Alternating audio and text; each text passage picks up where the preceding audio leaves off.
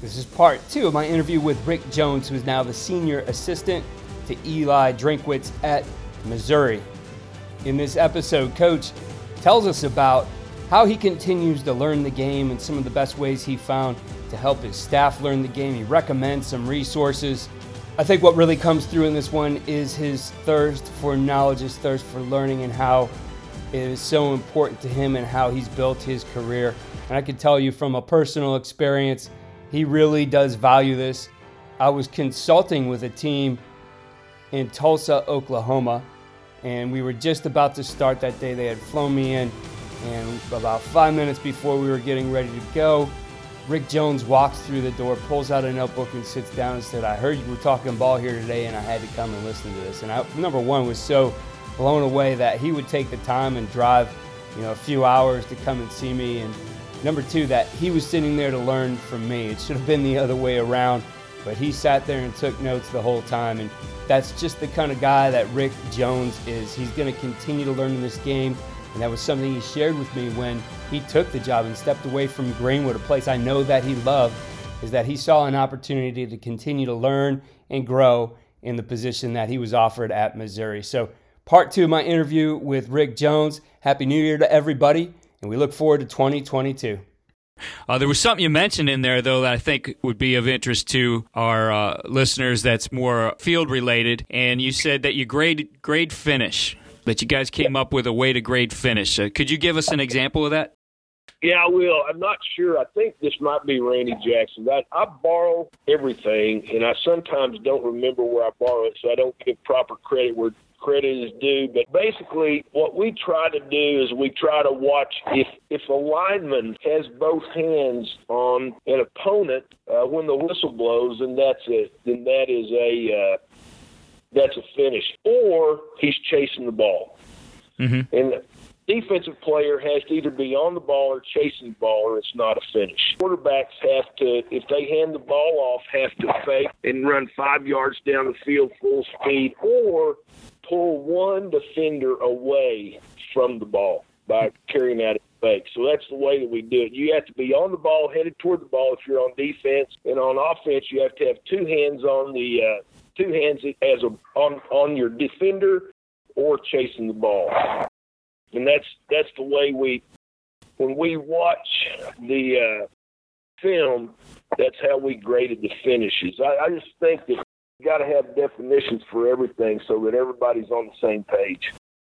Coach, we're going to put the focus back on you a little bit here and talk about some of the things that you've grown through your experiences. So going back to the beginning again, what's a mistake you made as a young coach, and what did you learn from it? Oh gosh, that is there's so many mistakes that it's hard to narrow it down. But I think that if I looked at anything, it would be really trying to focus too much on euphemistically focus too much on the X's and O's, and sometimes not enough on the Johnnies and Joes.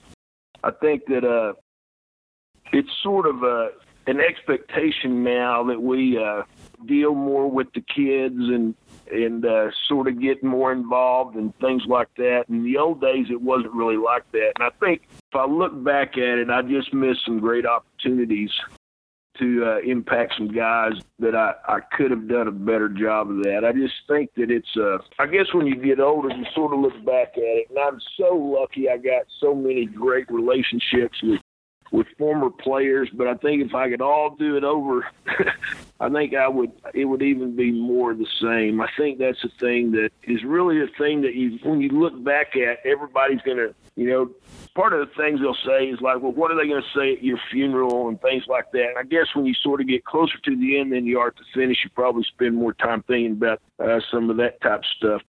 I think that I would just encourage young guys to really focus on the humans that you're coaching and have a sense of appreciation. Like I've talked about, they're willing to play football and have it, because it's an awesome sport. It's a wonderful sport. The other thing is that it's so much easier now to get information.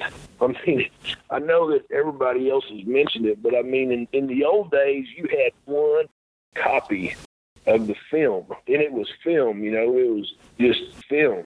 and you had one copy of the game and you didn't film practices, and then with the advent of, the VHS and all that, you could start doing and having multiple copies and things like that. There's so many great ways to learn the game. Just sit down and learn the game, and I think that's a huge thing. And it's been obviously, if somebody's ignorant about any aspect of football today, it's their own fault, because it's out there. The information's out there. What you're doing, what other guys are doing, it's amazing the amount of information that's out there. But I think if I had any, the mistakes that I made was I left some opportunities out to be an influence that I could have, and I could have, even in those days, I could have learned, I could have studied more. And I'm a student of the game. I'm always interested in a better, newer way to do something, but I think even at that, I could have done better in that area. Coach, what's the best advice you've received in your career? Oh, man, I've had so much great advice. I think the best advice I ever got, I went to my second head coach, Mike Little, and Mike was an awesome, awesome football coach there in the Oklahoma City area, very well respected, and I was so honored to just be on his staff.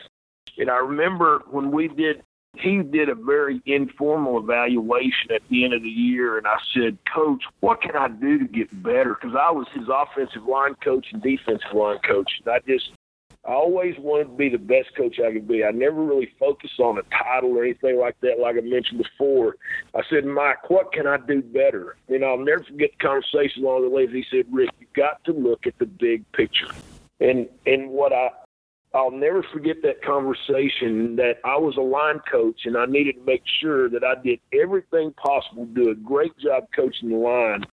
But Mike was telling me that I got to open up my blinders and my blinkers, and I got to see what's he telling the quarterback to do? How's he organizing practice? What's he doing in the kicking game? So I took that conversation in that I didn't want to lose focus of being the best offensive line coach I could be, but I need to scan out wider, not be so tunnel vision, and see the big picture. So I would tell a young guy, look at the big picture. Too many times we like offense, we don't mess with the defense, and I just think that's wrong. I think it's like going to a coaching clinic. I've gone to some of these coaching clinics where they have all different kinds of sports, and I'll go hear a basketball coach. Some of these basketball coaches are great coaches, and you can learn a lot from them. And a lot of them have a lot, football principles. Sherry Cole, the women's basketball coach at OU, I listened to her speak about 7 or 8 years ago, and I got an idea for what we do every day before practice now from listening to her. So I would say be wide open and learn from anybody and everybody. For that young guy getting into it, his first year, looking to make it long-term in this profession, we mentioned some advice before, but what would you tell that guy is this is how you make it long-term? The obvious thing is to not do stupid stuff, not be immature. Conduct yourself as a man. I would say learn and don't have a mentality that you can't learn something, and don't wait on somebody. The first coach I worked with did not like to go to clinics, and some coaches sat around and griped about the fact that he wouldn't pay for them to go to clinic, or he didn't like to go to clinics, and I just went to clinics. I wasn't going to let that stop me. I listened to your Jim McNally interview the other day, and it made me laugh because I figured out Jim was speaking at San Angelo, Texas in the summertime about 1987, and I just jumped in the car and drove down there to listen to Jim McNally. I wanted to learn how to run the zone play. And he is and still was sort of the guru of the zone play. And so I didn't worry about somebody reimbursing me for my money. And of course I didn't get married while I was 40 either. I got to throw that in to be fair. But I just jumped in my car and drove to San Angelo, Texas. And I wanted to listen to Jim McNally. And in San Angelo at the clinic, he speaks for an hour, then he does a breakout session. And I looked around at the breakout session. I'd been there a while, I knew, but I looked around and it was just Jim and I. And he said, hey, I know that he said something like, I'm going to the bar. If you want to follow me over there, that's fine. And so I just followed him over there, and I had my notebook. And he was so gracious and so nice because he's at the very pinnacle of his profession. And I'm I'm a high school coach from, Edmond, Oklahoma. And, but I mean, I'm not afraid to follow a guy around. I mean, probably 8 or 9 years ago, I go up to the University of Arkansas for their spring clinic. And I start talking pump protection with their special teams coach. He's now at Virginia Tech, James Shebest, and all of a sudden, it's 1:30 in the morning, and it's him and I. We're the only ones up there, like knuckleheads, and I'm embarrassed because there were several times I said, I got to go. I wasn't worried about my time, but I was worried about his. But just have a burning passion to get better and learn and to study. And you can't run out of stuff to learn. You're never going to get it right. We've never coached a perfect game. Maybe Nick Saban has, but I never have, and I'm a long way from it. But I'm still trying to get there after all these years. Coach, what's a book you would recommend to our listeners? I know you mentioned Joe Ehrmann's stuff, but what's a book you would recommend to our listeners? Oh my goodness, you gotta have that would be almost impossible. I'm gonna recommend a video, and you would know him being where you're from, but Tony Mason, Coaching Coaches, is the most life-changing video or clinic speech I've ever seen. He gave the clinic speech at Allen Fieldhouse in Lawrence, Kansas in about 85, 86. And it's called Tony Mason Coaching Coaches. You can still get copies of it here and there. I really like that speech better than the one that he gave in Dallas. But he gave that speech all over the place. Tony has passed. But as a single source of information, I think it's the best and most influential thing that I've ever read or seen. Tony Mason, Coaching Coaches. And I know you're going to give him my contact information, and somebody since he's passed, I don't know that there's a way that you can get that video, but I'll loan you a copy. Because It's about every 3 years, our staff, we'll just sit down and watch it again. I've probably seen it 20 times. But it's just how to communicate with your coaches, and it is unbelievable. And I love books. I just inventoried my book that I have in my office, and it's like a small library. Because I'm just nuts about it. Some of the newer things that I've read are it's probably not new, but it's new to me, is Joshua Medcalf stuff, Chop Wood, Carry Water, Burn Your Goals. I think if you're coaching today and you haven't read Generation IY by Tim Elmore, you ought to stop coaching. He discusses the kids that we're coaching and where their brains are and where they're coming from, and that generation of kids, because it just helps you have a great understanding of the kids. Randy Jackson's book, Culture Beats Strategy, his videos series as well is really, really good. The first two are just basically on culture, and I think Randy does a great job with that stuff. I was fortunate 2 years ago, I got to get my picture taken with my hero, Carol Dweck, who wrote the book Mindset. I scared the poor woman to death. It's a long story, but we were in a banquet setting, and they introduced her as one of the celebrities. I ran and turned over some tables. It was ugly. But I wanted to get my picture taken with Carol Dweck. I love the book Mindset. It is fantastic. Randy Allen, coach at Highland Park in Texas, has 2 little books. Coaching by the Book and Coaching Character. I mentioned Joe Ehrmann before, Inside Out Coaching, Jeffrey Marks, Season of Life. I think those are very, very important books. Jeffrey Duke does a series called 3D Coaching as well. And I'm like everybody else. I think Urban's book's awesome. I think The Winner's Manual, Jim Tressel, one of the best just basic information books about how to be a football coach that I've ever read. I think he did a great job with that. The John Wooden books, I mean, what unbelievable information there is there. And I like the other stuff I like business books. I like reading about Warren Buffett and Bill Gates, guys that are at the best at what they do. Anything Jim Collins writes, I'm going to read. He's the one that wrote Good to Great. Good to Great. Yeah. And Built to Last and How the Mighty Fall. I read How the Mighty Fall. We'd won 3 championships in a row here, and I read that book, How the Mighty Fall, right after that, because I wanted to just make sure that we were doing everything in our power not to have that fall. Malcolm Gladwell, I love to read Malcolm Gladwell's books, and he just has a different way of thinking that I think sort of helps me. The Stephen Levitt's Freakonomics, I enjoy that kind of stuff. But about any of those, Butler Way, I enjoyed that. It's not written by Brad, but it's written by some people about him. But I find that really some interesting things. Obviously, anything that is written about Belichick, I'm going to read. I think between Coach Saban, Coach Meyer, and Coach Belichick, about the 3 best there are out there. But I would encourage people to really try to find that Tony Mason coaching coaches, especially if they're a young head coach or a potentially young head coach. And I think that's really important. Coach, I'll try to find that and see if there's a link to somewhere out there. I'll put it in our show notes. You mentioned a coaching clinic and taking something from a coaching clinic. So what was it you did take from that coaching clinic with the women's basketball coach? Oh, Sherry, before every practice, Sherry has their girls it's not before practice, but it's like after you do sort of your warm-up, walk-through type stuff that they do in basketball, and I don't know anything about basketball. It wasn't right when they get there. It's after they do a few drills and things like that, they circle up. They get in what they call the circle, and all the girls put their arms around each other, and Sherry basically gives them a little speech about why they're there. What is their purpose for being there that day?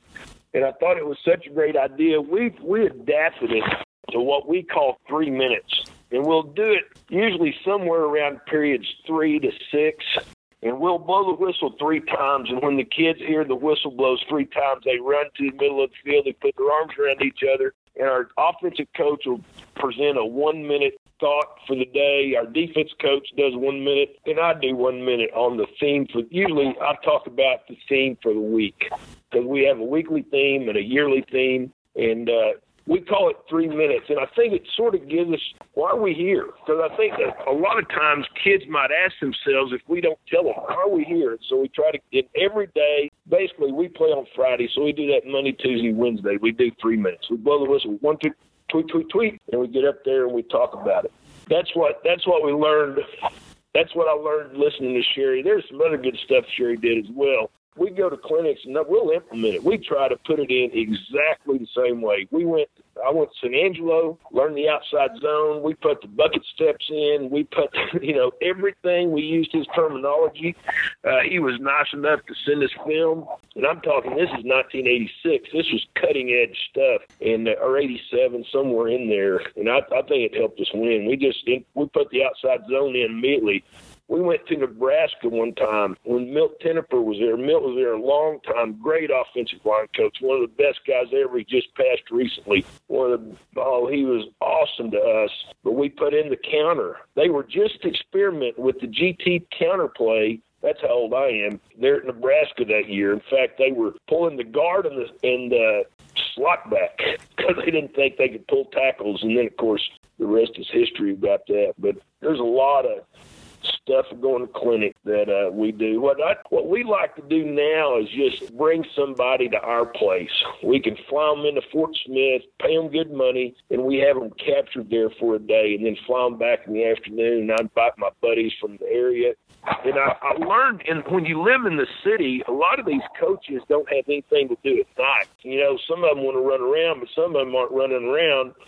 And I figured out when I lived in Oklahoma City and Tulsa that I'd find out when these guys are coming to do their spring recruiting, and we'd just do an impromptu clinic. And, we've been lucky. I had Les Miles, Mike Gundy, Mark Hudson, Charlie North, Mike Stoops.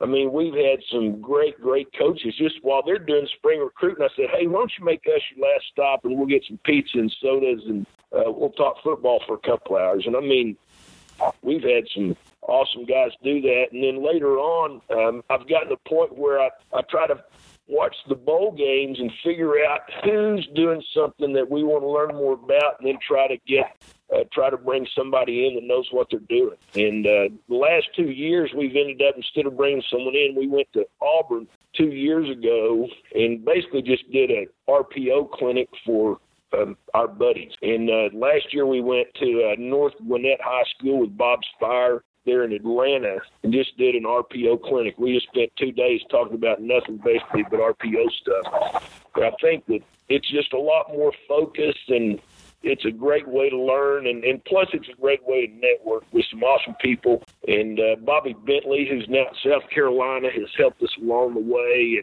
and it's been a good thing for us. But I'm going to try to I've had Todd Dodge come to Greenwood, Arkansas twice, and I believe it's for good money.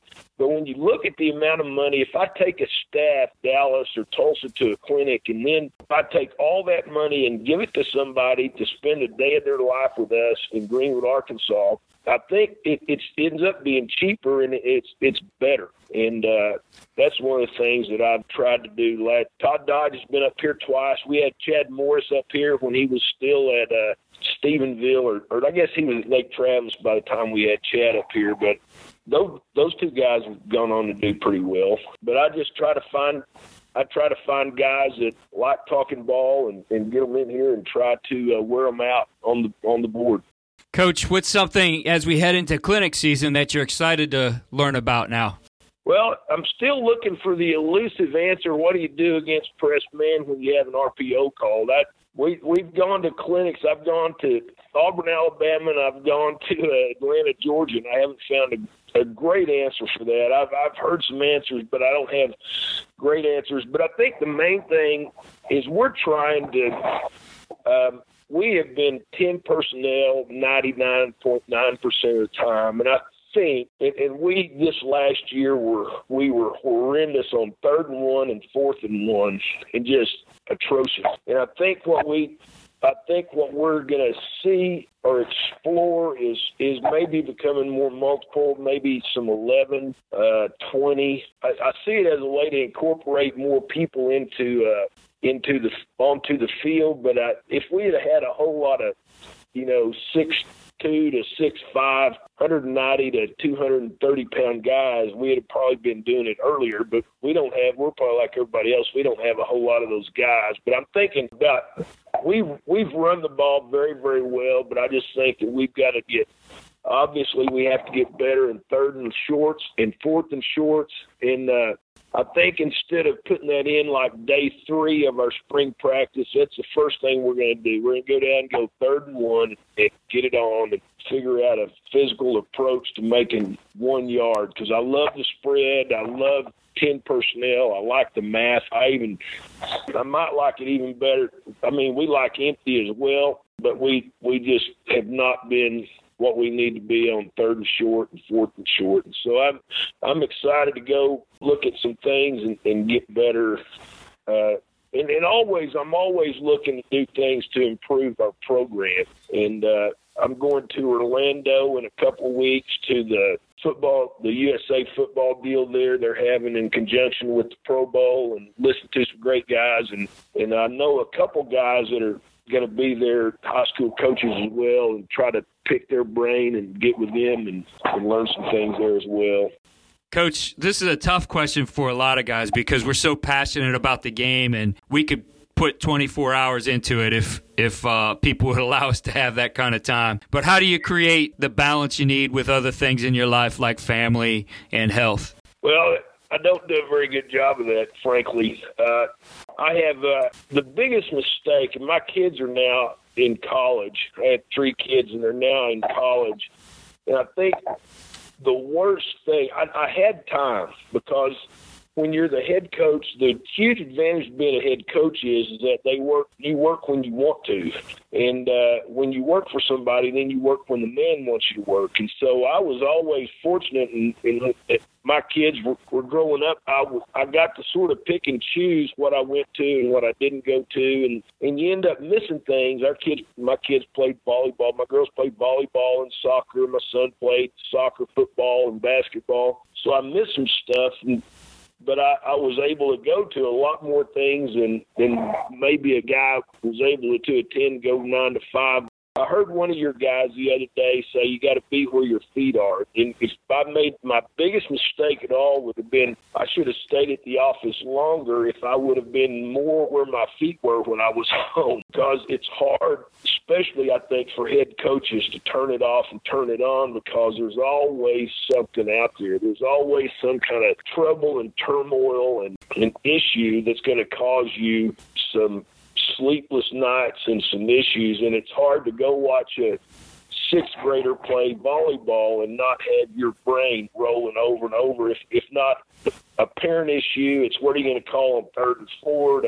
What are you going to do about this coach who did this or something like that? And I think that, as like I say, one of your guys I heard as I was listening to your podcast, one of the podcasts, you got to be where your feet are. Mm-hmm. If I could go back and do it, which unfortunately we can't, I would be I would do my work at the office, and when I got home, I would be home. I would do a better job of keeping my brain occupied with what's important, what's in front of me now. But it's hard, and I haven't done a great job.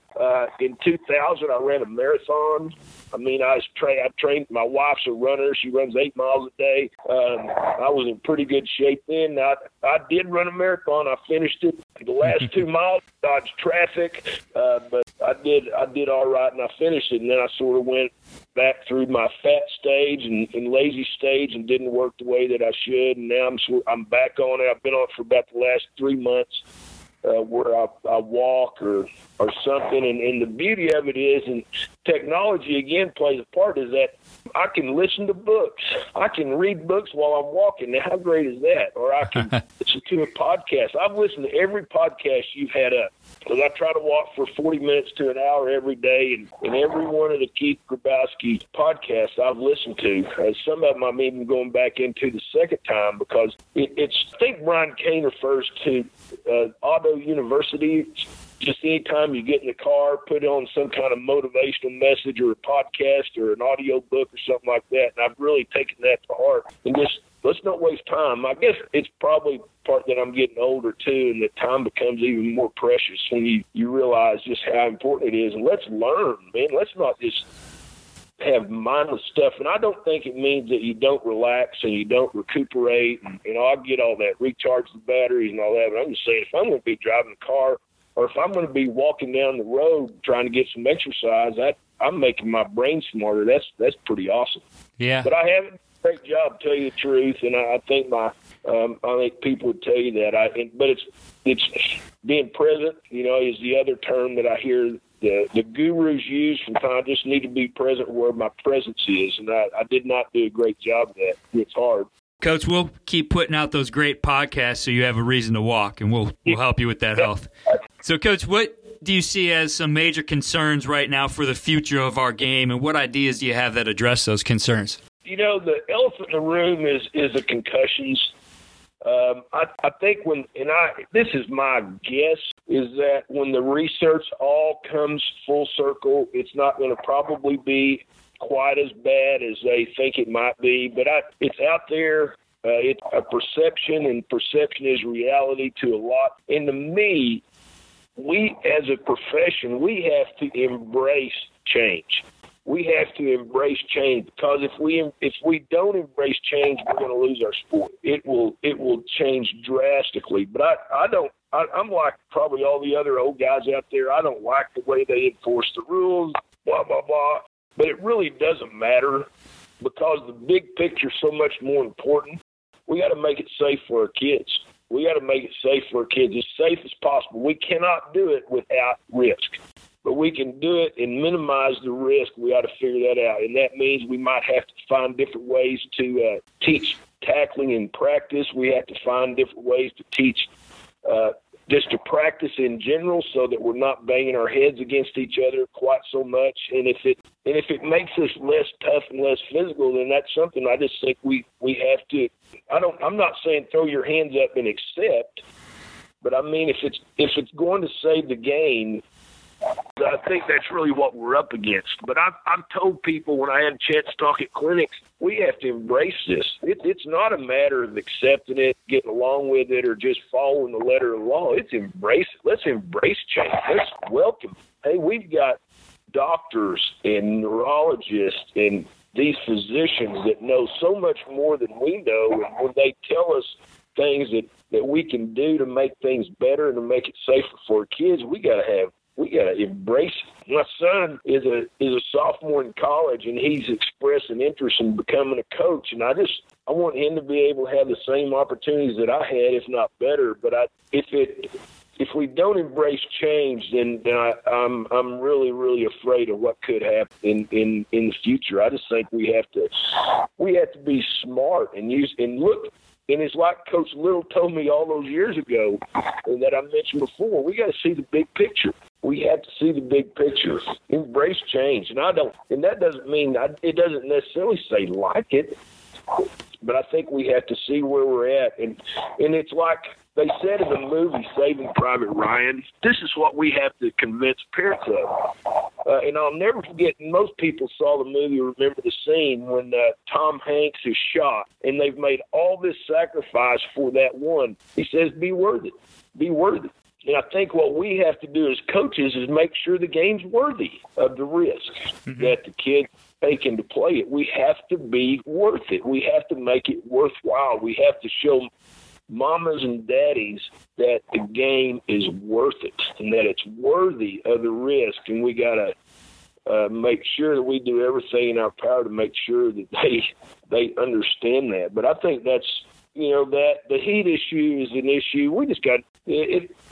If they say that the guidelines are what they are, then just follow the guidelines. We have no possible answer when horrible things happen when we haven't done our job. I mean, it happened about 80 miles from here 5 years ago. We lost a young man playing football during the summertime, and it's just, it's so horrific. We got to always say, now, is it really worth pressing that envelope in that, or do we wait a couple hours, or do we take our shoulder pads off and just do something different? Just be able to adapt. He's like Coach Little, see the big picture, and I think that's what we have to do as coaches. Coach, here's the final question, and you've had a lot of success. Like I said, there's a lot of guys who you've been influential to, and you shared some great things with us today. But what's the one thing you'd point to as giving your team the winning edge? I think that the number one thing that we've been able to be successful is that we are consistent. We have expectations that are not going to vary a lot, whether we're on a 50-game winning streak like we did a couple years ago or if we're on a 2-game losing streak. We're going to have the same standards. We're going to have the same expectations. We're going to have the same mentality. And my goal is that you could go out to practice and not be able to tell whether we're playing the biggest game of the year or theoretically the easiest game of the year. I think over time we are consistent in what we do, and we're going to work hard, and I think that our kids believe in the system and that they work harder than any team in the state of Arkansas. And whether that's true or not is not important. The important thing is that they believe it. And when we go out to play the game, we believe that we deserve to win. And I think over time, having a consistent approach and an approach that doesn't waver based upon last week or last month or 10 years ago or tomorrow is the key. And I hear these and read it in books and everything, and that it's just, we really try to take the next play approach. The next play is the only play you can do anything about. So that we try to make our focus not in the rearview mirror, not in the future, but just right there in the present day. I used Randy Jackson's idea there at Grapevine. I just put a big old question mark on every one of their off-season T-shirts. So they're all wearing this big question mark, and and every day I'm going to ask them a question. What did you, and our question yesterday was, what did you do with today? What did you do with today? We just finished our workout. You just went through it. What did you do with it? And every day I'm going to have a question for them, and just always trying to push and prod and find those buttons that will get them, make them better players and buy in a little bit more. Coach, how can our listeners connect with you? I have a web page that they might enjoy some of the stuff. I do blogs from time to time. I'm not real prolific when it comes to that, but that's www.coachrickjones.com. They can look for some of the stuff there. And it's been a big honor to let me on your podcast. You have some of my heroes have gone before me, like Randy Jackson and Jim McNally, Herb Hand, and guys, some really, really, Dub Maddox, some really, really great coaches, Brent Eckley. Well, those guys think very highly of you as well. And Coach, I really appreciate you taking the time, being on the show, sharing all the things you did with us. And I look forward to seeing you in Orlando. Thanks again for listening to the Coach and Coordinator podcast. Happy New Year to you. Best of luck and best wishes for a great 2022.